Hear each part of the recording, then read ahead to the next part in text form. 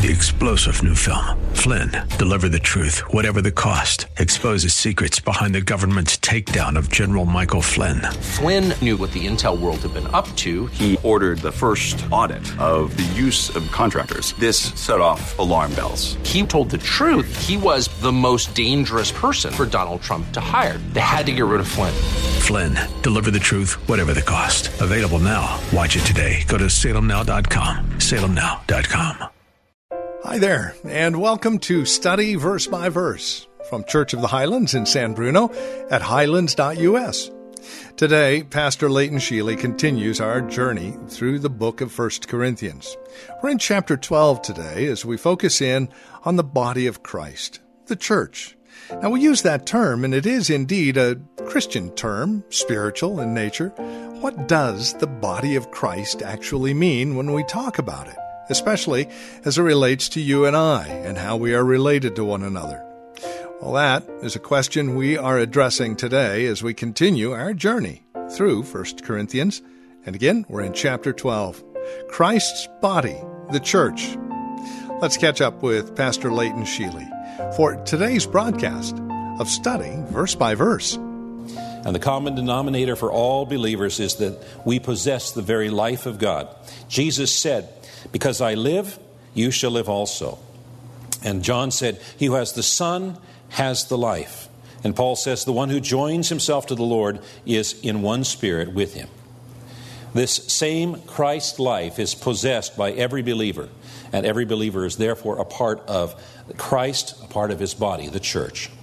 The church is one body because so also is Christ. Now, while he was on earth, Christ was incarnate in a single body at a single place at a single time. But now he is incarnate in another fashion. He is incarnate throughout the world in the form of his church. So he's in many places all at the same time. We are the body of Christ.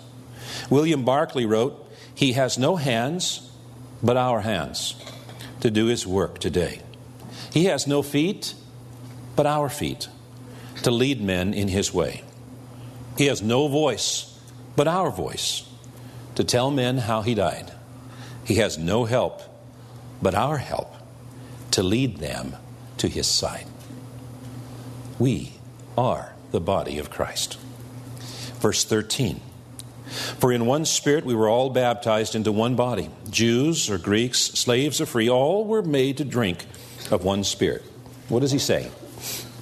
Well, in our church we have people from diverse and various cultures and backgrounds and situations. We have Filipinos and Chinese and Japanese and Middle Eastern and Hispanic and white. We have young and old, rich and poor. We have male and female, educated and less so. And what brings us all together in unity is that we were all baptized by one Spirit into one body, which is the body of Christ. That's what brings us together. And it's unfortunate that the term baptism of the Spirit has been diverted from its original New Testament meaning. You see, the baptism of the Spirit occurs at conversion, when God's Holy Spirit enters into us and we become a temple of the Holy Spirit. All believers have experienced this once for all time baptism. And nowhere in the Scriptures does it tell us that we should seek this baptism, because when we become a believer, we have already experienced it and it doesn't need to be repeated.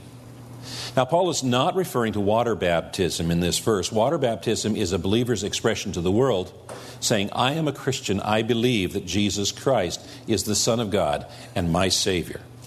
Now, Paul here is referring to the baptism of the Holy Spirit, which takes place at the transformation at conversion. In fact, it is not possible to be a Christian and not be baptized with God's Holy Spirit. God's Holy Spirit brings us into a new relationship with others and a new union with Jesus Christ. Now, we're not told exactly how this is done any more than the Bible tells us exactly how God gives a person a new heart or a new life. Those are mysteries that the Scriptures don't give us answers to, but the Scriptures do give us answers as to the roles of God in salvation. The Scriptures tell us that the Father sent the Son, and the Son sends the Holy Spirit. The Son is the divine Savior, and the Holy Spirit is the Comforter, Helper, and Advocate. The Son is the baptizer, and the Holy Spirit is the agent of baptism. It says that at salvation, we're all made to drink of one Spirit.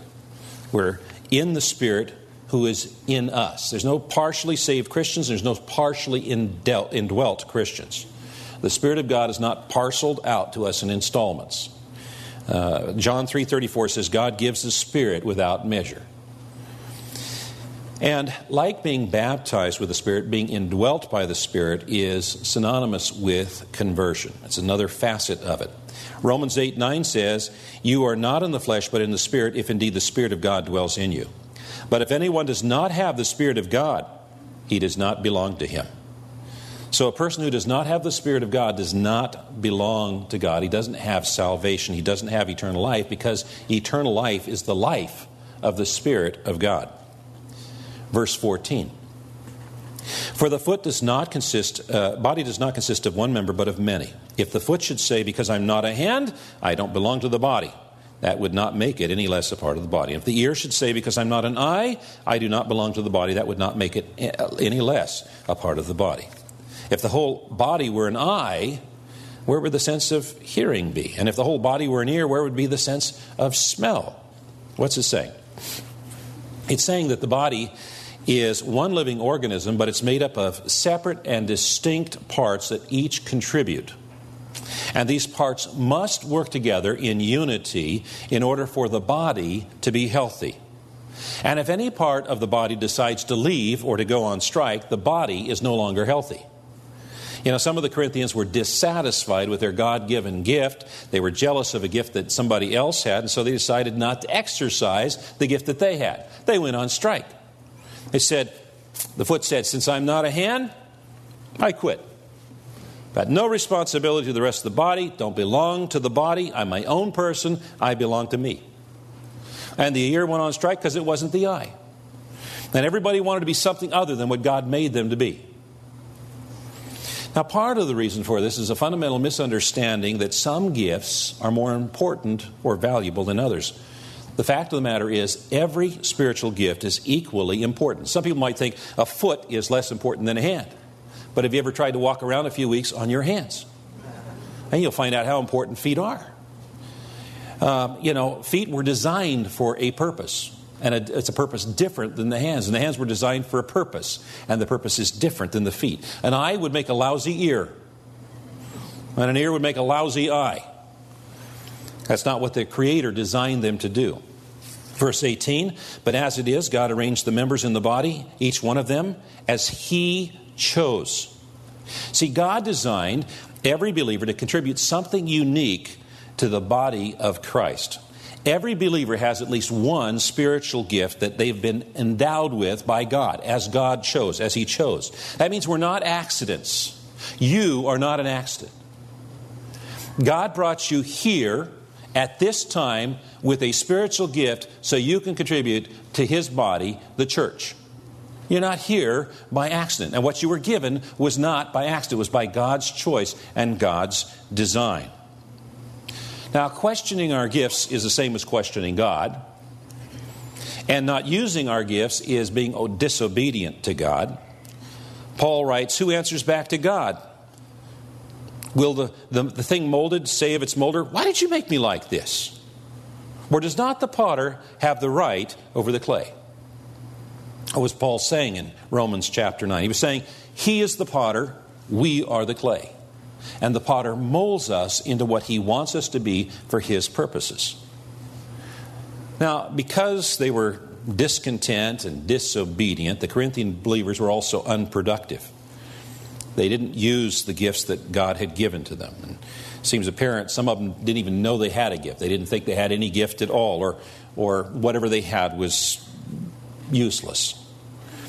And oftentimes what happens when when people who have been given gifts are not using is the church compensates. And so they'll stick a hand in where there's supposed to be a foot and say, hey, do the job of the foot. And I'll tell you, if you walk around for a few weeks on your hands won't be hands anymore. They won't be able to function as hands because that's not what they were designed to be. And so churches say, well, we need this. This is part of the organization. We need a foot to stick a hand in there or stick something else. There are no abilities to substitute for what God has designed and planned. Nobody can replace you. Nobody can replace you. God has designed you just as He desired, as He chose, it says right here. Verse 19. If all were a single member, where would the body be? As it is, there are many parts, yet one body. What's he saying? Well, if the entire body was an eye, where would that leave us? Well, you think about it. Now, an eye depends on oxygen and nourishment and cleansing. And all of these are provided through the blood, which is pumped by the heart, which is another organ, and oxygenated by the lungs, which is another organ, and fed nutrition through the intestines, which is another organ, and cleansed by the liver and kidney, which is another organ. So, furthermore, if you think about it, if the whole body was an eye, what good would it be? If there's no muscles to point it or focus it and no nerves to attach to a brain to interpret what it's saying, what good is it? Be kind of useless. A lung all by itself is kind of useless. A heart all kind of by itself is kind of useless. A kidney all by itself is kind of useless. But when they're all attached together and they're obedient to the head and they have life flowing through them, then they make a wondrous creation. And the only way that a body can achieve all that it's designed to do is when all of the parts are working together and living up to their potential. What is he saying? This is what he's saying. Every believer needs the church. And the church needs every believer. Did you hear that?